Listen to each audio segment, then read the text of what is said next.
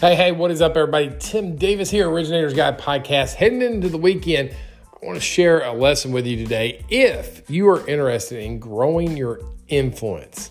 So if you're sitting there thinking, man, I want to grow my influence, today's podcast, today's lesson is for you. Look, we live in some interesting times. There's a coin shortage. I found out today there's an aluminum can shortage.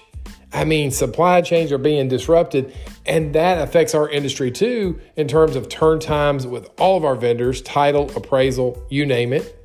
We've got to be great at setting good expectations right now in the marketplace, and you're going to get some pushback from time to time, and that's to be expected, but you've got to hold your ground and be professional and set some good expectations. But here's the deal. If you want to grow your influence, give more compliments and less criticism.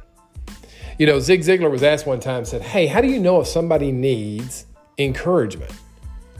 And he looked at the person asking the question. He said, well, if the individual is breathing, they need encouragement. And man, I got to tell you, think about this in your own life. Who do you turn to when the phone rings? Like when the phone rings and a name pops up, do you instantly go, oh man, that's an encourager. That's somebody that gives compliments. I'm going to answer that. Or do you think, oh, somebody with another problem and they're going to be criticizing?